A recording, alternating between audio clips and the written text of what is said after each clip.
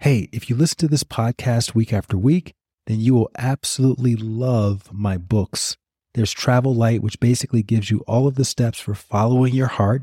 And then there's Knowing Where to Look, which is full of inspirational stories and anecdotes that will help you shift your perspective in the most inspiring way. And for those of you who can't seem to crack the meditation code, grab a copy of Bliss More, How to Succeed in Meditation Without Really Trying, and your meditation practice will never be the same. All of those books are available on Amazon, as well as everywhere else books are sold. That's Travel Light, Knowing Where to Look, and Bliss More. All right, back to the show.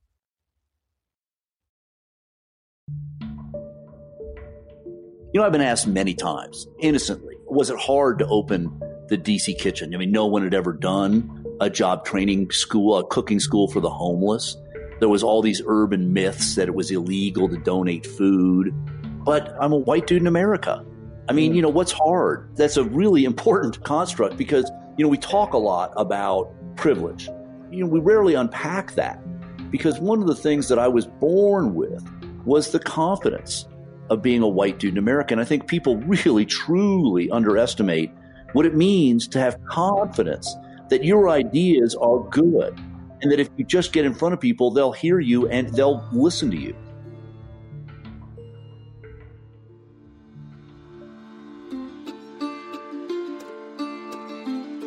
Hello, friends, and welcome back to At the End of the Tunnel podcast with yours truly, Light Watkins.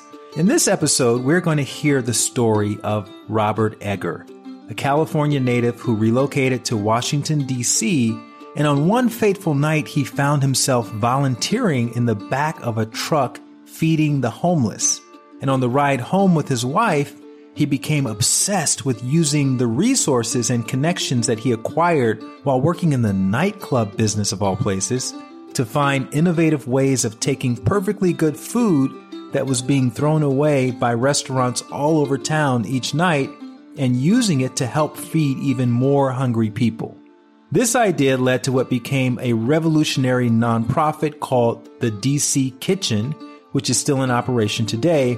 And as we've seen in many of these stories, Robert's seemingly normal background of coming up in the 1960s and 70s was quietly preparing him for his path as a renegade in the nonprofit sector. I've known Robert personally for a handful of years. He and I both delivered TEDx talks in Venice in 2014, and he's been a friend and mentor of mine ever since. I'm proud to share his fascinating story on the podcast, and I'm excited for you to hear it because I truly think that you will be changed by the end of this episode, and the way you look at food will forever be changed. As always, we're going to start with talking about young Robert and what he was into as a kid and how his earliest obsession with being in the nightclub industry led him toward founding this initiative to feed millions of people. Without further ado, I introduce to you Mr. Robert Egger.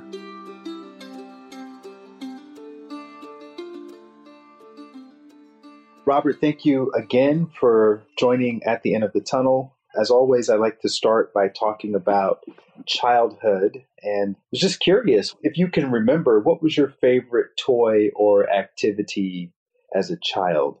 You know, dude, it's funny you mention that because I loved almost anything with wheels. I think I always wanted to be going and moving. And in particular, kind of stretching the boundaries of where I could go. As a kid, I had, you know, like any kid, I had a bike, and I loved having a bike because, I mean, it was the freedom to, again, leave your neighborhood and explore. But I also was, you know, raised in Southern California during the 60s and had this interesting transformative moment between one of my favorite things, man, is, you know, I had a skateboard, like a lot of people back then. But it was funny because I came up in the era where you had metal wheels and pretty much hardwired in piece of wood that had no ability to bank or pivot. And if you hit a rock on one of those metal wheels, I mean, even the smallest pebble sent you flying. And then, oh, dude, I mean, it sounds funny, but it hurt. I mean, you know, dude, it's like so many things in life, but it was so much fun you got back on. But then came out of nowhere, you had polyurethane wheels showed up. And I don't know what it was on the bottom of that, you know, kind of attached the wheels to the wood that allowed you to bank and pivot. But it was a revelation. And it's funny because I think that transition from something that was fun that could hurt to something that was fun and that was even more fun opened the door for that idea of that I think has been a big part of my life, which is just because something works now, it doesn't mean you can't make it a whole lot better. Right. I wonder, did that early experience, if you can even remember this, did it make you feel more like taking more caution as you were trying to have fun, or did it make you kind of more of a renegade? Like, I'm just going to take the cuts and bruises with the journey. Man, I don't know whether it was the age too, because, again, I think obviously I'm older than you, but I think we both came up in an age where we were put out to play. Our mom put us out and was like, don't come home, come home at dark. So there was a sense of adventure and the lumps you took. And again, dude, I don't know how many trips to the emergency room I had when I was a kid. I mean, nothing bad, but I mean, I had my share of stitches. And it's almost like anything, man, in life. Once you get hit and you realize it doesn't hurt as much as you think it might, it doesn't mean you walk out and ask somebody to hit you, but you're not as afraid. So, yeah, I think all that stuff really sharpened my sense of adventure and wanting to get out and do stuff.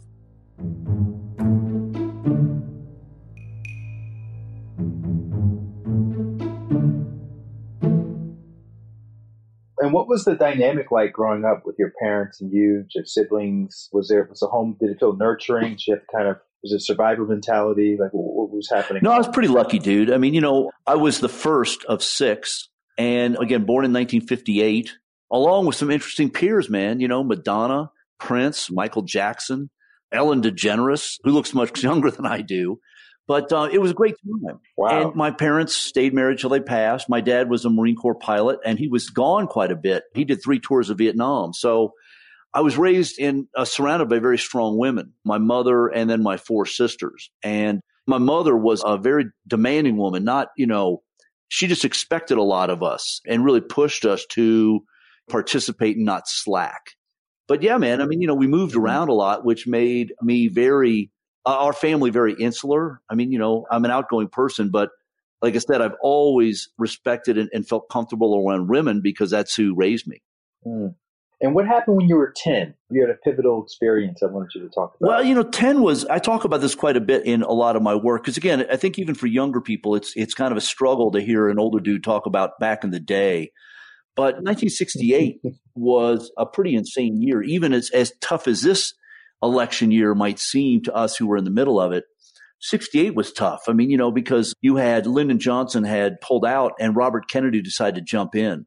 And here I was living in Southern California, and Robert Kennedy shows up and sits actually with Cesar Chavez, who was finishing a 25-day fast to draw attention to the plight of migrant workers.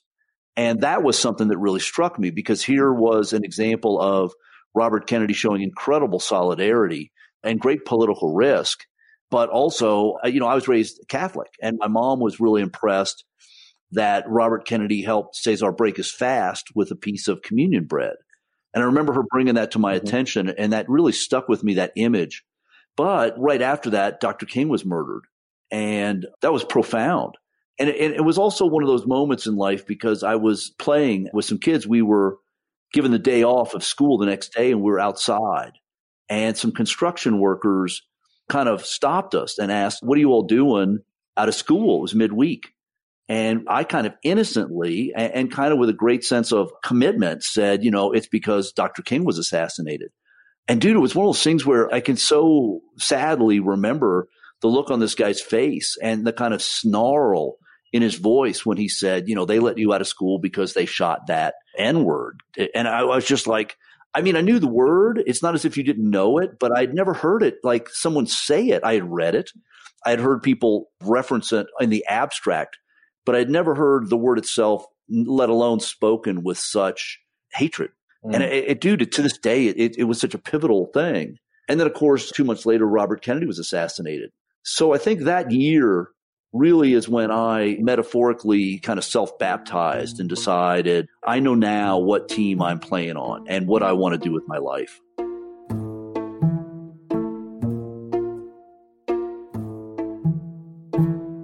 Did you have a conversation with any of your parents or any adults about that comment that this construction worker made that helped you sort of shape you say you self-baptized, so shape your understanding around what you were going to do next? Or is that just an internal process that you felt you remember going through? That's a great question, because no, I didn't. I don't think I would have repeated it. I mean, again, like I said, my mother really was a very committed civil rights. It was fascinating. Again, when I often have, in hindsight, look back at her generation of women who were college educated, but who stayed at home to raise their kids. She sat and raised us, but through the lens of the women's movement, the civil rights movement, the farm workers movement, the environmental movement.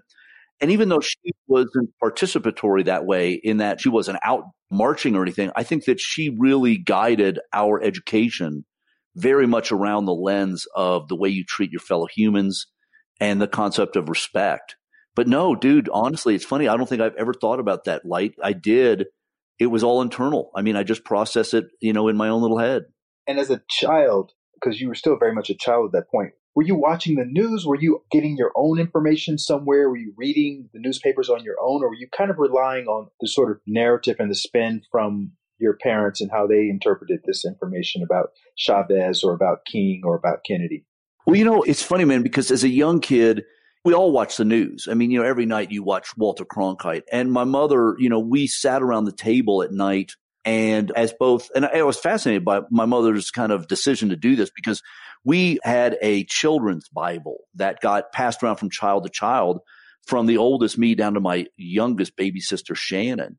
And we read like a chapter every night. So it was both a reading exercise, a family thing, but it also opened the door to discussions about what does this mean. There was, I think, an effort by my mother to translate some of the things that were happening in the world via her biblical background, her sense of religious faith.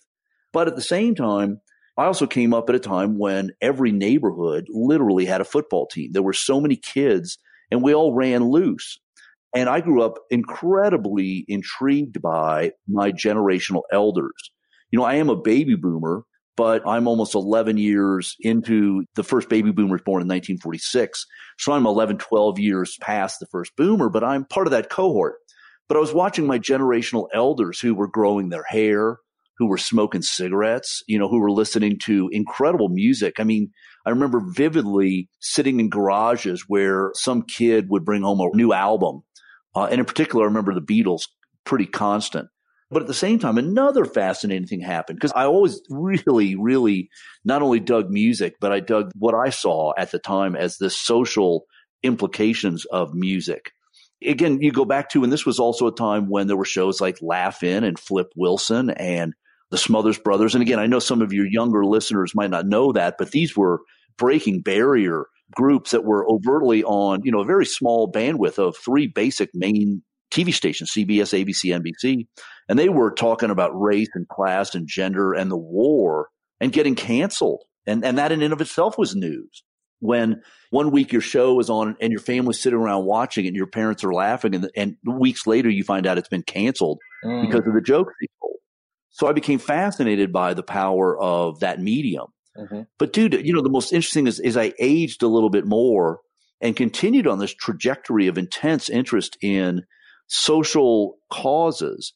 There was one of these wild moments where, my parents, I remember my father, and again, military dude, talking to his friends about politics and them kind of arguing and kind of talking about the issues of the day. Yet when my parents, who had parties quite often, would put on a Motown record, everybody danced. And I loved watching people dance and have fun. But there was some moment, I forget what little switch it was, that I just listened, and it's like, wow, these people who are afraid of certain political ideas, and the same ideas that got Dr. King and Robert Kennedy assassinated, murdered as young men, they were dancing to those same ideas put to music. I mean, again, the same thing that Marvin Gaye or a variety of other Motown artists were saying were getting my parents' generation to dance. So at a very early age, this got me on this interesting trajectory of being fascinated by and really intrigued by the power of music to get people to hear things that politicians couldn't.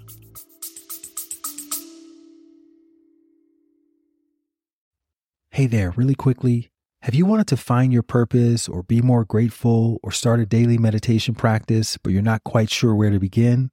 Well, if inner work is like a drop of water, thehappinessinsiders.com is like your ocean. That's my online community where you can learn real-world techniques for cultivating more fulfillment from the inside out. So whether it's learning how to manifest abundance or access your potential or overcome fear or even just start walking every day, I've got a blueprint for you, which means you no longer have to use any more shoddy guesswork. And you don't have to use the lone wolf approach to improving yourself. For a small accountability fee, you'll get community, you'll get accountability directly from me, and you'll get comprehensive instructions for getting your meditation practice off the ground.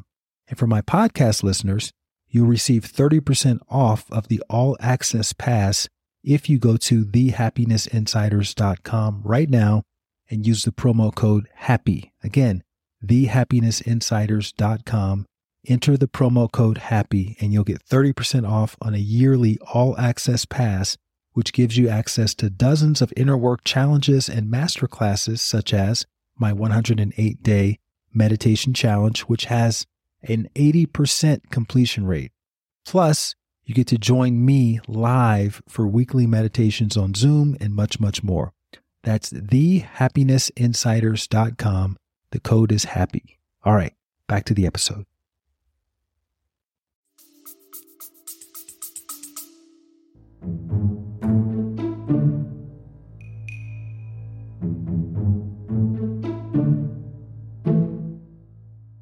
And how did that end up playing out? You obviously, graduated from high school, and what happened next that kind of led you through this trajectory towards music?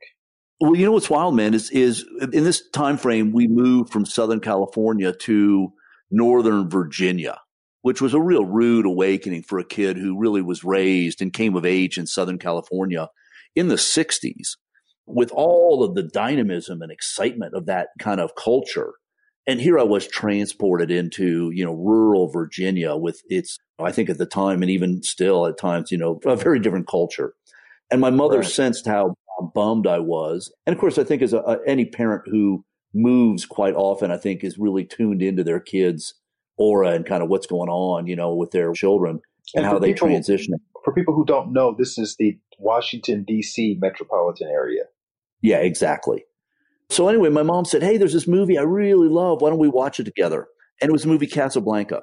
And I was probably 14, I think. And this movie captivated me because there was a scene very early in which everybody was the first time you see the Rick's, this nightclub that is where the majority of the movie takes place. And everyone's flooding in. You haven't really seen Rick's yet. And the sun goes down, the moon comes up. Everybody starts to roar into this nightclub. And as I watched, here was from the kind of, if you'll go into cinematography, from this high shot down into the club, you could see Sam and his orchestra playing. You could see Sasha, the bartender, and Carl, the waiter, and all the people that you get to know later. But you got the sense of the swirl of Rick's and how everybody was there. But as they took a tighter shot in this tracking shot that went through the crowd of people that in the distance were just having fun, you started to hear their conversations, the intimacy, and everyone was whispering to each other, plotting to get out of Casablanca to America and the freedom that it represented in this movie. And as a kid, I became fascinated because, again, I already was hip to the power of music.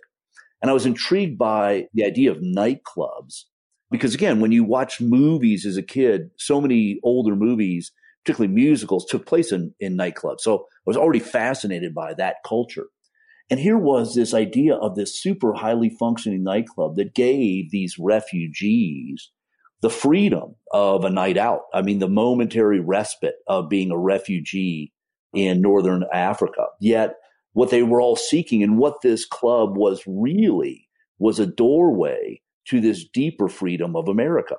So that duality of purpose, the idea that you could have a nightclub that functioned at every level, but right below the surface, like a Trojan horse, there was this kind of diabolical, larger purpose to free people. Dude, that just, I don't know what it was. I don't know what happened in my little brain, but it was like, dude, I'm going to open a nightclub. And much to my Marine Corps father's chagrin, his firstborn child, his male son, his only son at the time, suddenly, decided I'm going to open a nightclub. And dude, that's all I talked about. I mean, I was really fixated on this and I remained fixated. I mean, I barely graduated high school, I was sneaking out every night, running into DC to see clubs. And again, I was fixated on this idea of when I am liberated from the drudgery of school.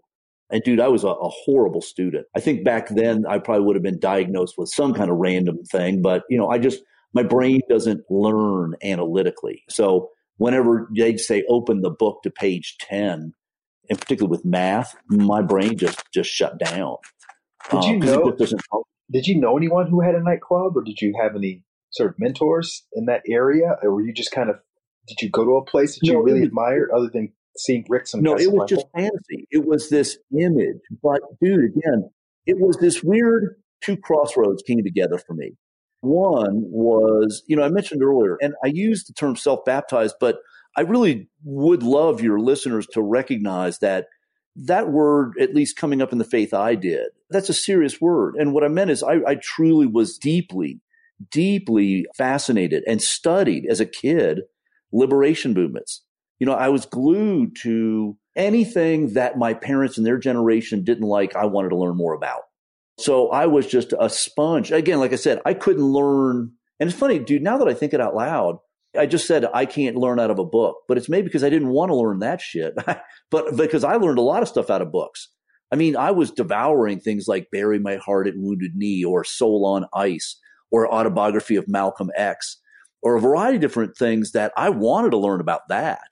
So it's funny. I never really thought about that I actually did learn a lot out of books. I've always pegged myself as somebody who couldn't learn analytically, but I guess in hindsight, it was because the subjects didn't appeal to me. Yet the liberation stuff really did.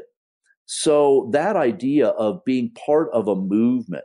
Now, I have to also understand, I grew up totally impressed by and desperately wanting to be a hippie.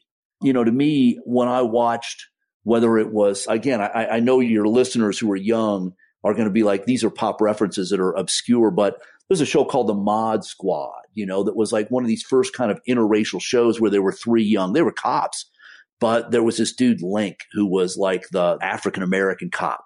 But anyway, there were so many people that I saw that it's like, I just want to be part of this bigger movement. I want to grow up and go out and protest the war. I want to grow up and go to concerts. I want to grow up and be part of a generation that is out in the street fighting for things. But when I came of that age, it was actually quite disappointing, Light, and it influenced me in a huge way because I watched that generation at the time, I couldn't figure out why, but they seemingly abandoned these causes. And as the 70s really unfolded, what the daring of music gave way to the seeming frivolity of disco and leisure suits and cocaine and fun and parties. And to my young eyes, this was kind of a level of hypocrisy and almost betrayal of a sense of duty and obligation. I mean, again, I looked at my generational elders and it's like, WTF? I mean, what happened to you all? You all were the people I aspired to be, and now you become these almost comical figures in your yellow leisure suits. I just don't get it. So there was a sense of betrayal, quite honestly, that was, I think, there was a momentary sense of it being adrift and not knowing who my people were anymore, who was fighting for a sense of liberation and stuff. And then suddenly punk rock came up, and that suddenly music that was loud, music that was fun, music that was political. And dude, I was off to the races. That combination of I graduated high school, I found my sound. My parents retired and split. So at age 17, I'm like, I love you all so much, but now is my time. I'm staying here in DC and I'm going to go in and get a job running nightclubs. And that began a very long and joyful journey of my 20s running nightclubs.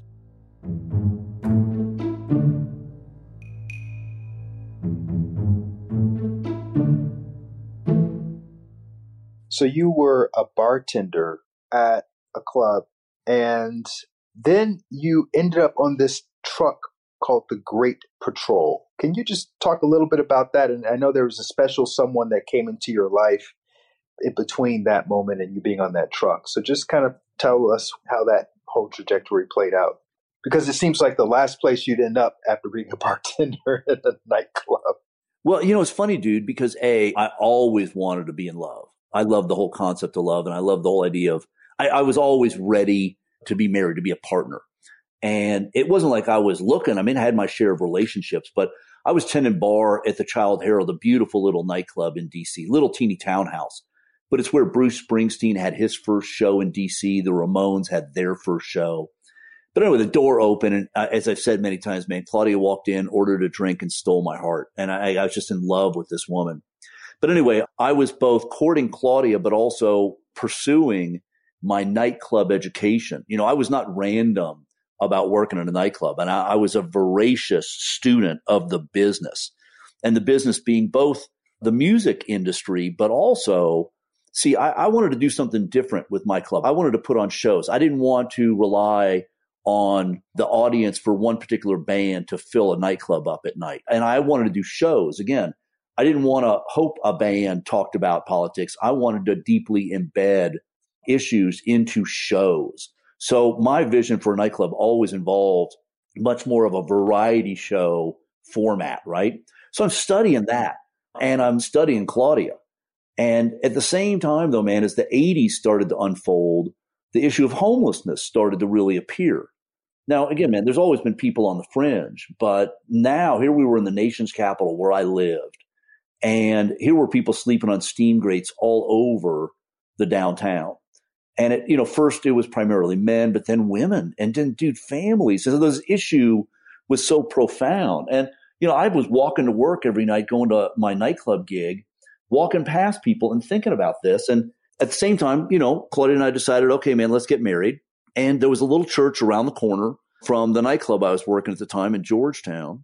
And it was funny, man, because this nightclub, the last nightclub I worked in was a jazz club, which wasn't my gig, but that's where rich people went. And I wanted to learn about that.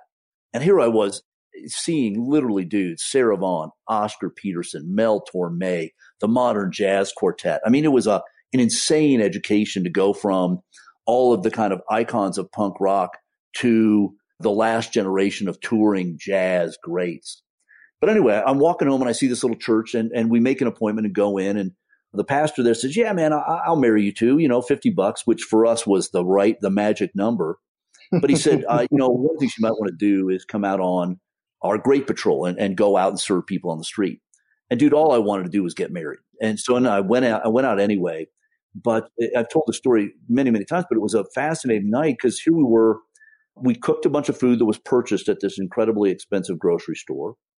We loaded all this stuff into a truck that bounced down the road on a rainy night and stopped first in front of the World Bank, then across the street from the White House, and served people who had lined up as they did dutifully night after night for this truck to show up.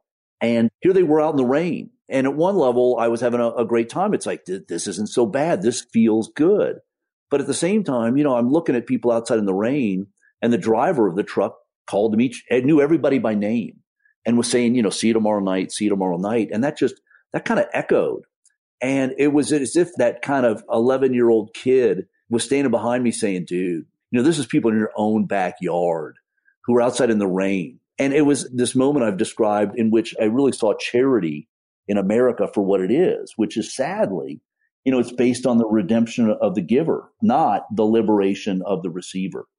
And that moment was just kind of that, an interesting clarity. Now, again, dudes, for your listeners, this wasn't like my life changed that night.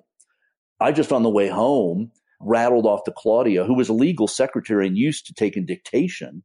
And she was taking notes. And I'm just like, dude, let me just, I just spilled this out. But it's like, if you could go to the restaurants, the hotels, the caterers around this town and get the food that they throw away at the end of the night, which was, again, as I mentioned earlier, I studied the business, and that was part of our business model. There was a certain amount of food that got thrown away, and it was accepted.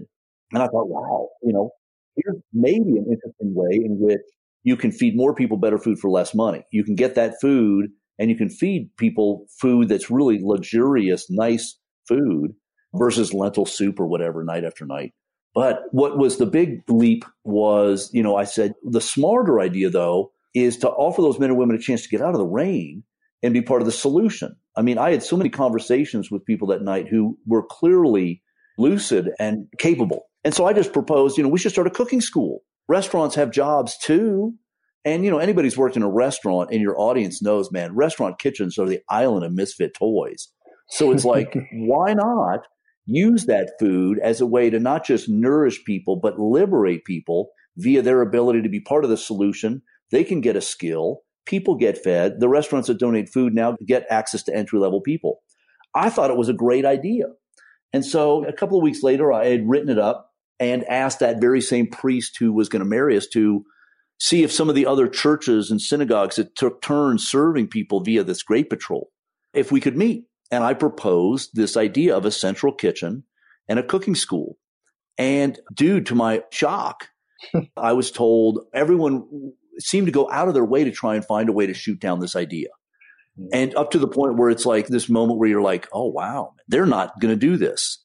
And they're not going to do it because it kind of rocks their boat. And it was kind of an interesting, sad realization that their construct of why this needed to stay the same was because it worked for them. And again, it's one of many moments in my life in which I've tried to be respectful, but I've been kind of disappointed in people who I assume would share this kind of by any means necessary attitude of getting people out of a position where they needed charity.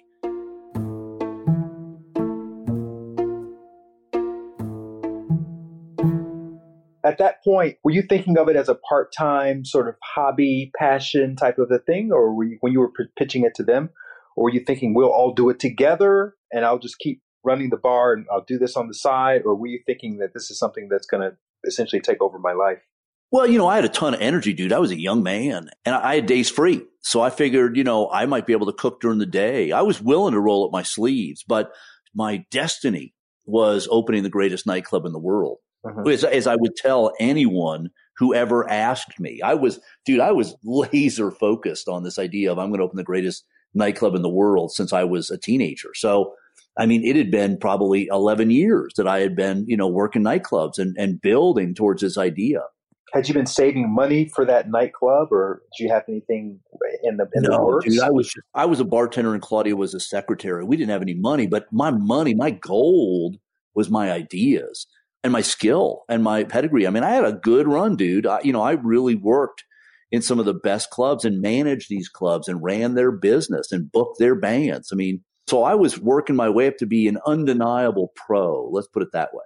Yeah, but I mean, never in a million years did I think. And in fact, even after I started DC Kitchen, my assumption was, look, dude, I'm doing this because no one else would. It was interesting, dude, because, a lot of people were also skeptical of my idea about a nightclub that would put on shows. I mean, don't forget, this was also the beginning of the DJ era.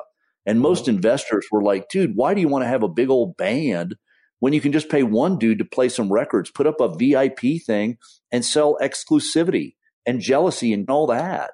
You're just trying to sell love. Greed's where the money's at. This was also that era of Wall Street, and that movie where greed is good. So there was an element of, look, I'm going to get this kitchen going because, dude, it's not that hard. And again, my model was everything I use. And frankly, the model I ended up leading for decades is based exclusively on what's already there. So all I said was, look, I'm going to take food that's available free. I'm going to use an underutilized kitchen. I'm going to offer men and women who are undervalued, who want to get out of the trap of the streets. I'm going to offer volunteers who have free labor, a place they can come and really make something bold happen. I'm going to offer chefs who have food that they hate to throw away, and I can give them a tax deduction for it, and they can come and help teach and get access to entry-level people. Everything was there. All I did, and all I've usually ever done, is reorganize existing things to get better, more just, and dynamic results. Yeah, it makes perfect sense today. So when you pulled all that together and you went out and I'm sure you pitched it to other people because you had to secure a truck, you had to find the space, you had to call up the George H. Bush's people to work out how to collaborate with them for their inauguration. Was it an obvious winning idea to all those people at the time, or did you have to kind of do gymnastics to try to, and jujitsu to get people to buy into your vision? Yeah, but dude, this is an interesting moment to transition a little bit in this or branch out in our conversation because, I've been asked many times, innocently, was it hard to open the DC Kitchen? I mean, no one had ever done a job training school, a cooking school for the homeless. There was all these urban myths that it was illegal to donate food. But I'm a white dude in America. I mean, what's hard? That's a really important construct because we talk a lot about privilege. We rarely unpack that, because one of the things that I was born with was the confidence of being a white dude in America. And I think people really, truly underestimate what it means to have confidence that your ideas are good, and that if you just get in front of people, they'll hear you and they'll listen to you. As a kid, man, there was a famous moment on TV that I remember so vividly when Muhammad Ali was interviewed. Mm-hmm. And he was talking about all of these examples. He's like saying, man, Tarzan in the middle of the jungle, he yells, a whole tribe of black people run. John Wayne fires one gun and 5 Indians fall down. He just went through the whole list of things that as a kid, my eyes are getting wider and wider listening. But that kind of culture that I grew up in gave me this insane confidence to call up. As you alluded, man, I took a show person's flair and said, I'm going to open this kitchen, but there's an inauguration coming up, and George Bush Sr. is going to have all these parties. Man, I'm going to get that food. And I called up. And this is another really cool place to branch out, because when I called up, not only did that take confidence, just to think, of course I can call up the inaugural committee and get their food. But when I finally got that person saying hello, and I knew this was the caterer or the guy in charge who could make the decision, my name was Robert Egger. My voice was an educated white kid's voice. So there's a lot of things that I think the idea itself was profoundly simple. And I think over the years it was easy for people to grasp. But again, the birth of the kitchen has so many things baked into it that made a success. So, yeah, it was a lot of convincing people that you could donate food, that men and women who are homeless could work, that restaurants would do this. But I think the secret sauce of so much of my success is just the fact that, again, I was born the right time, the right place, the right gender, and the right skin color.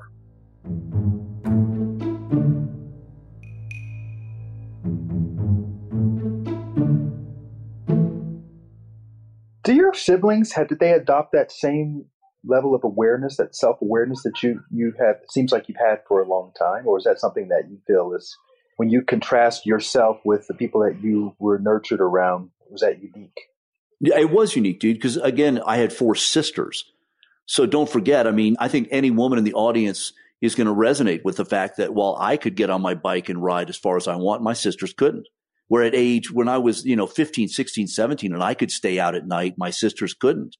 So I don't think my sisters were given the same freedoms. I know they weren't. And it was those freedoms and that access that I think it continued to kind of stoke the fires of I can do anything that, again, many men of my generation have intrinsically, but I don't think really credit with their successes. We just saw, for example, Mike Bloomberg on one of the debates say, I worked hard and made billions. And it took Bernie to bring up his workers.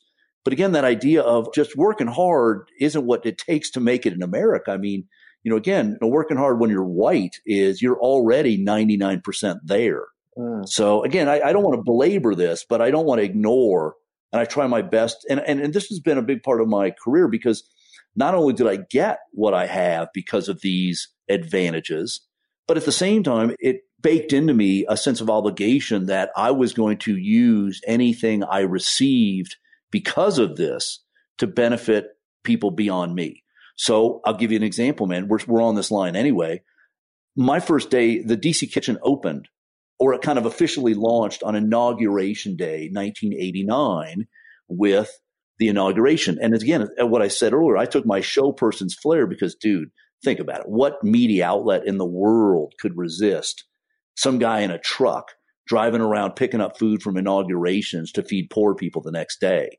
And, as predicted, every media outlet in the world wanted to cover that. And that was from day one, there was this sense of, wow, I have touched something that I didn't even know existed, is how much Americans were viscerally frustrated by how much food we threw away. It's very common to talk about this now, but in 1989, again, it was a very new construct. And little did I know that almost to a person, Americans were really felt guilty about the food.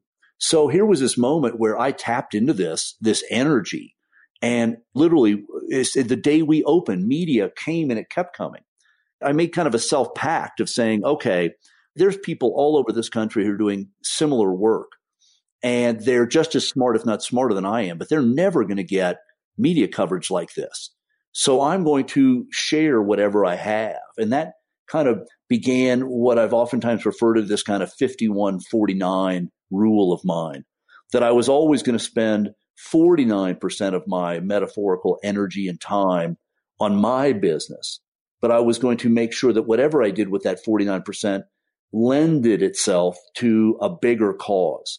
So again, that has been the benchmark of my model forever. I will only work and contribute to something bigger than myself, because I've seen people get lost in this idea thinking I can pick your issue if my nonprofit just gets more money. And it's like, no, dude, we're not built that way. The larger dominant capitalist society is never going to give us the resources. So rather than trick myself into thinking my little kitchen, as badass as they have been and will remain, that they're not enough. They have to be part of something bigger. And so again, that's just another example in where I've tried to take these dreams of my youth and make them part of my everyday life as an adult.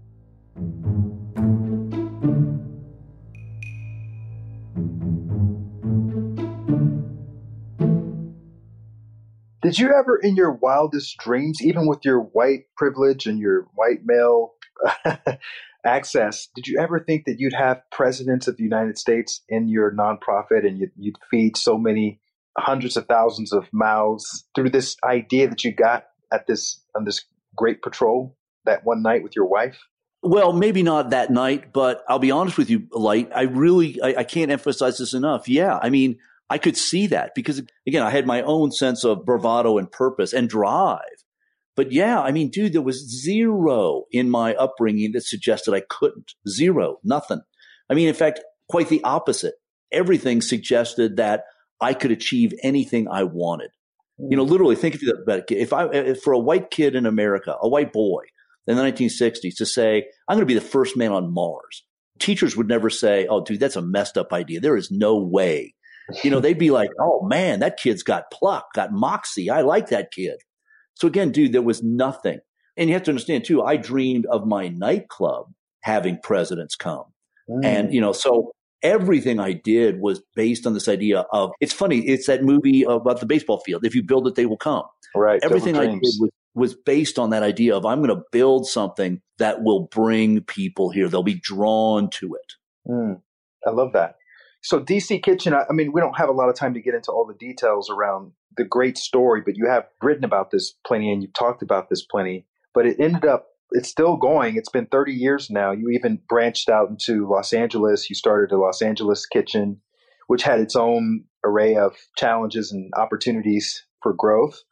And then eventually that LA kitchen ended up closing after how many years was that in operation? About 10 years. You know, it was 6 of the hardest years. You know, I put my real sweat and blood into that because, you know, what's interesting, dude, and it's interesting to talk about very briefly, but, you know, there was a time in DC Kitchen where I had to make a decision. It's like, you know, I'm a founder. I can sit here and ride this thing forever, or I can be a good founder and split. You know, I did everything I was supposed to do. I created a good board, a good staff, a good reserve, you know, financial reserve, a good business model. I was one of the early pioneers of social enterprise. So DC Kitchen already had its own income stream and ability to hire people. About probably almost 100 cities at the time had taken the idea and made it their own, but had taken this nub of an idea. So when I went to LA, there was a sense of I'm going to go and I'm going to take all the juice I have and try and draw attention to what I think is going to be one of the most profound issues.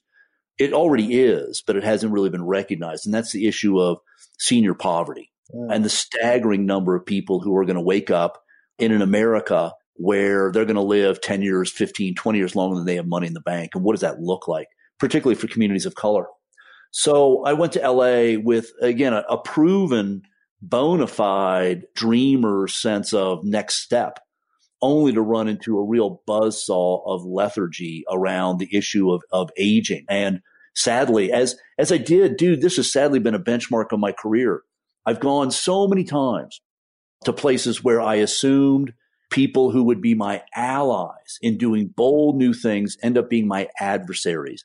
And I literally have to spend insanely valuable time working my way around people who got lost. I've said this so many times, like, man, nobody wakes up when they're 20 and looks in the mirror and says, man, when I grow up, I'm going to be a boring bureaucrat that stifles innovation at every turn.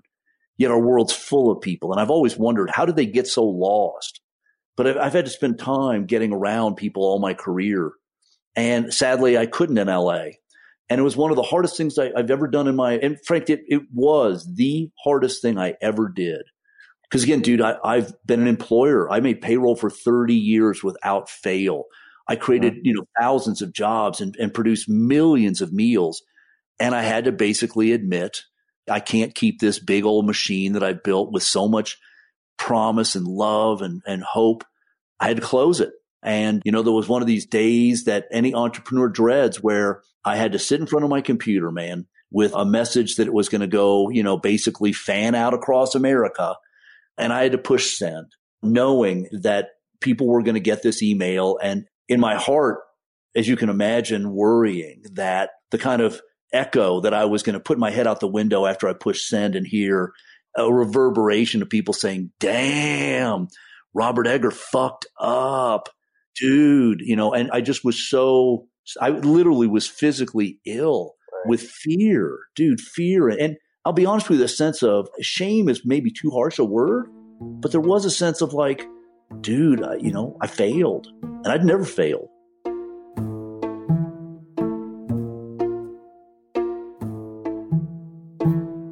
Well, let me ask you this before you get into what happened. How long had the writing been on the wall that things were going to go in this direction? Because like you say, you have this confidence, you're a very optimistic person. You can convince your way into doing pretty much anything. You had done so for 30 years. So how long had you been sitting on that idea and realizing that it's not going to happen? Well, dude, honestly, I'll be direct. Pretty much since I decided I was going to do it, I mean, I knew what I was walking into. But there was a part of me that felt so much that I was going to cash in all my chips and go back to the community where I was a 10-year-old kid and that construction worker confronted me. And like a prodigal son, I was going to return. But I knew, because everywhere I went, people had given me tons of money. When I said, hey, man, I'm leaving DC Kitchen in good hands and I'm going off and I'm going to do this new gig. And they're like, oh, man, Robert Egger, what are we going to do next, man? Because we got to be in the Robert Egger business. And I'd say, that's great, man, because I'm going to LA and I'm going to pioneer what senior meals of the future look like. And I'm going to take imperfect fruits and vegetables and I'm going to really pioneer a plant-forward meat as part of the meal, not center of the plate thing. But more importantly, I want to challenge people to see elders in a different light, that if they were going to be upset about wasted food because it had a wrinkle or a bruise or a blemish, shouldn't they be even more profoundly upset that we waste an entire generation of people because they have a wrinkle or a bruise or a blemish? But to a person, every funder who had been generous to me said, oh, dude, God, I wish we could help, but we don't do seniors. So I knew that I was walking into a very tough but necessary, dude. And again, this is my thing. Leaders, in my opinion, there's a difference between a boss and a leader, and I'm a bad boss, to be honest with you, but I'm a good leader. And I felt it was my job to take every ounce of juice I had and put it towards something that was mandatory that we see, even if people didn't want to see it.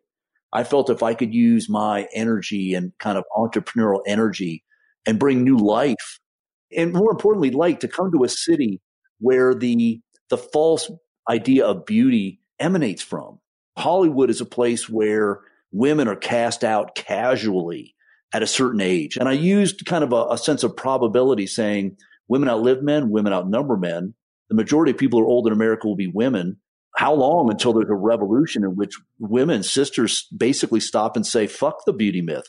Fuck your concept of beauty. I'm just as beautiful as I ever was. In fact, I'm more beautiful because I have a beltload of great experience under my weight. You get my point. This was something I'm like, I can use this. This is the perfect place, just as DC, where presidents came and stood side by side with men and women who were homeless at the DC Kitchen. Could I utilize the resources of LA the same way?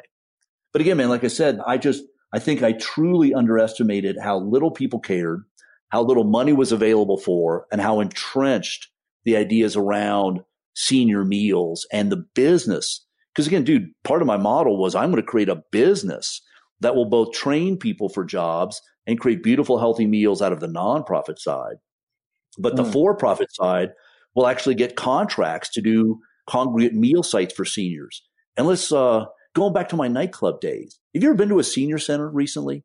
I mean, it's bizarre because, you go in and you got to realize the people who are in there right now who are 70, dude, they were 20 in 1968. They were at Woodstock. They were at Wattstack. They were part of this generation. Yet when you go, they're literally playing, they're treating them like they were born in the 1930s. There's all this kind of big band music.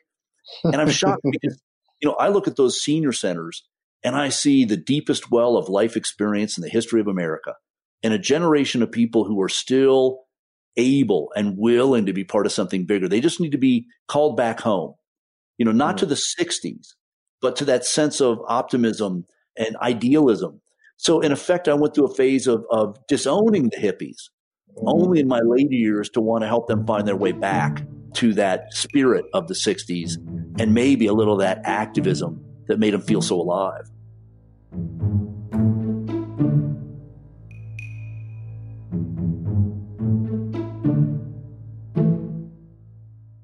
Talk about what happened after you sent the email that you were closing LA Kitchen and what you learned about letting go. Well, I'll be honest with you, I'm still letting go. I mean, it's hard. I mean, I can talk all pretty about letting go, but dude, it still hurts. I mean, I'm 62 and I fully anticipated being actively involved the rest of my life till I literally dropped. Yet I had to stop and say, okay, dude, again, going back to say, you've had a great run. I mean, every day I look out and see the ripples of my work. I see my great dear friend, Jose Andres, and the World Central Kitchen, which I'm proud to be on the board of.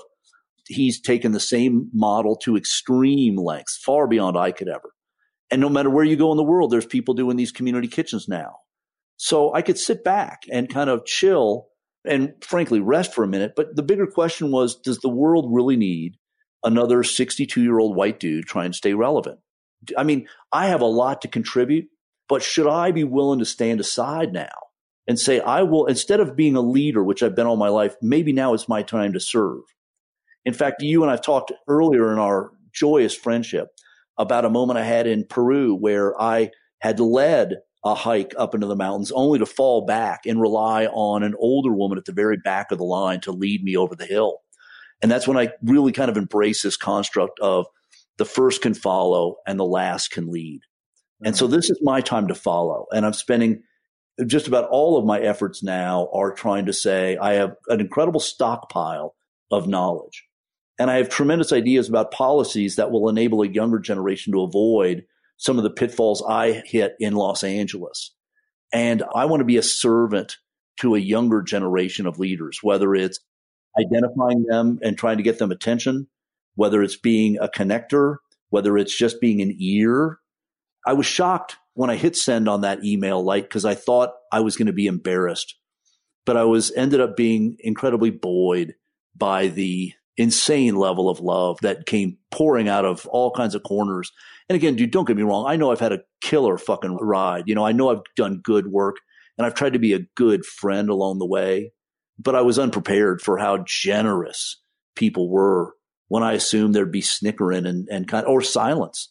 So like I said, it was hard. There was a lot of affirmation in the pain of closing.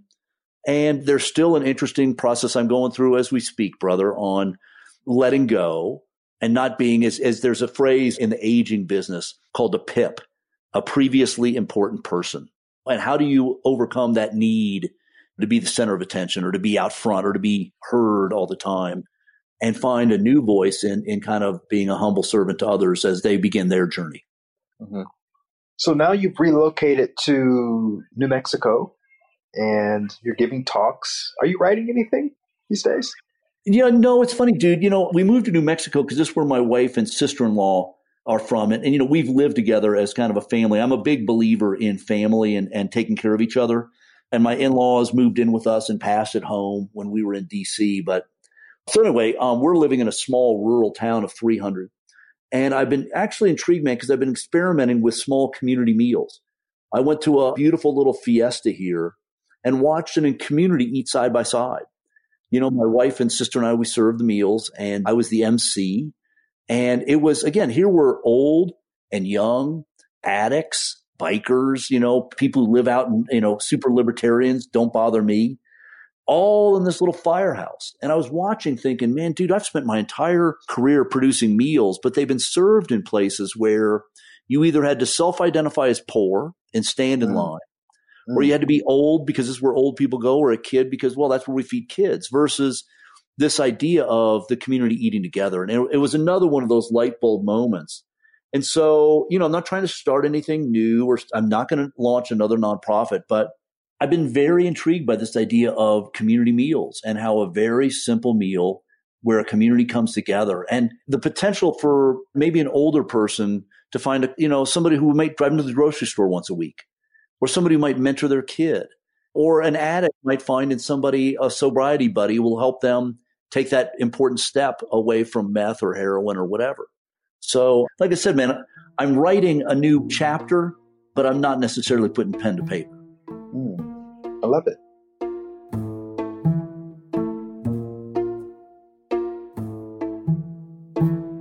I want to acknowledge you, Robert, for having what I feel is one of the most important traits on top of confidence and optimism, which is just curiosity and looking at the potential of something and having enough curiosity to really take meaningful steps in the direction of that potential. And it seems like you're still just as curious today as you've ever been. When I think back to your most enjoyable activity as a child, which is being on wheels, being able to maneuver obstacles and having fun along the way, it seems like you're still doing that to a large degree. And it's starting to take shape in the next phase, whatever that's going to look like eventually. But it doesn't seem like you ought to see the smile on my face, man. That was a beautiful summation, man. I think it's been a beautiful little loop we've walked together this hour. Yeah, it's been a joy, my friend. You're one of my favorite people, and every conversation I have with you, I walk away from it happier, a little bit more grounded, and really feel like I've talked with a great friend. Thank you. And before we sign off, I do want to mention the name of your latest sort of branding, Fuck Shit Up. Can you just talk a little bit about what you mean by a little bit of box with that? But, my wife, I needed a new email address. And my wife's like, well, what are you going to do next? And I'm like, well, I'm going to keep fucking shit up. And lo and behold, there it was. So, but dude, I tell people all the time, because people call me and they're like, oh, dude, I want to fuck shit up too. And it's like, dude, stop. Don't mistake those words with anger. Understand that whether it was, Harriet Tubman, whether it was John Kennedy, John Coltrane, all the people you admire, they all wanted to fuck shit up. They just said it different. Mm-hmm. I mean, think about it. I have a dream. It's Dr. King saying, we need to fuck some shit up. I've just chosen a kind of profane way to say it, but baked in there is the same deeply American idea of let's make things better. Right. How can people find you? Are you engaging with the public in preferable ways? Are you on Instagram, Twitter? Yeah, no, I'm Robert Egger. That's Egger. I'm at Robert Egger on Twitter, Instagram. If you're of the mood, fucking shit up. I have a website and I'm easy to find. I'm just regger at fuckingshitup.net. Okay. Well, thank you again, Robert. I really appreciate it. And I'm sure that the listeners of this episode got a lot of inspiration from this, which is the right idea. On, my friend. So it's a joy to share some time with you. I'll see you soon, man. Absolutely. Thank you so much. Thank you so much for listening to my interview with Robert Egger. I hope you have a new appreciation for repurposing and all the ways that we can use what we have now to simply take that next step. And by taking the next step, that's how we get the clues for the step after that. In the meantime, while you're out there taking your steps, make sure that you're also subscribed to At the End of the Tunnel so you can hear even more amazing stories about regular folks just like me and you who are overcoming all kinds of odds to help people and to be of service to the world. Also, don't forget to rate and review the podcast if you haven't already. You can find links to everything that Robert and I discussed in the show notes below. Please also share this conversation with your friends who are struggling to find their own inspiration or start their own movement. And I will see you back here next week, same day, same time. Thanks again for listening.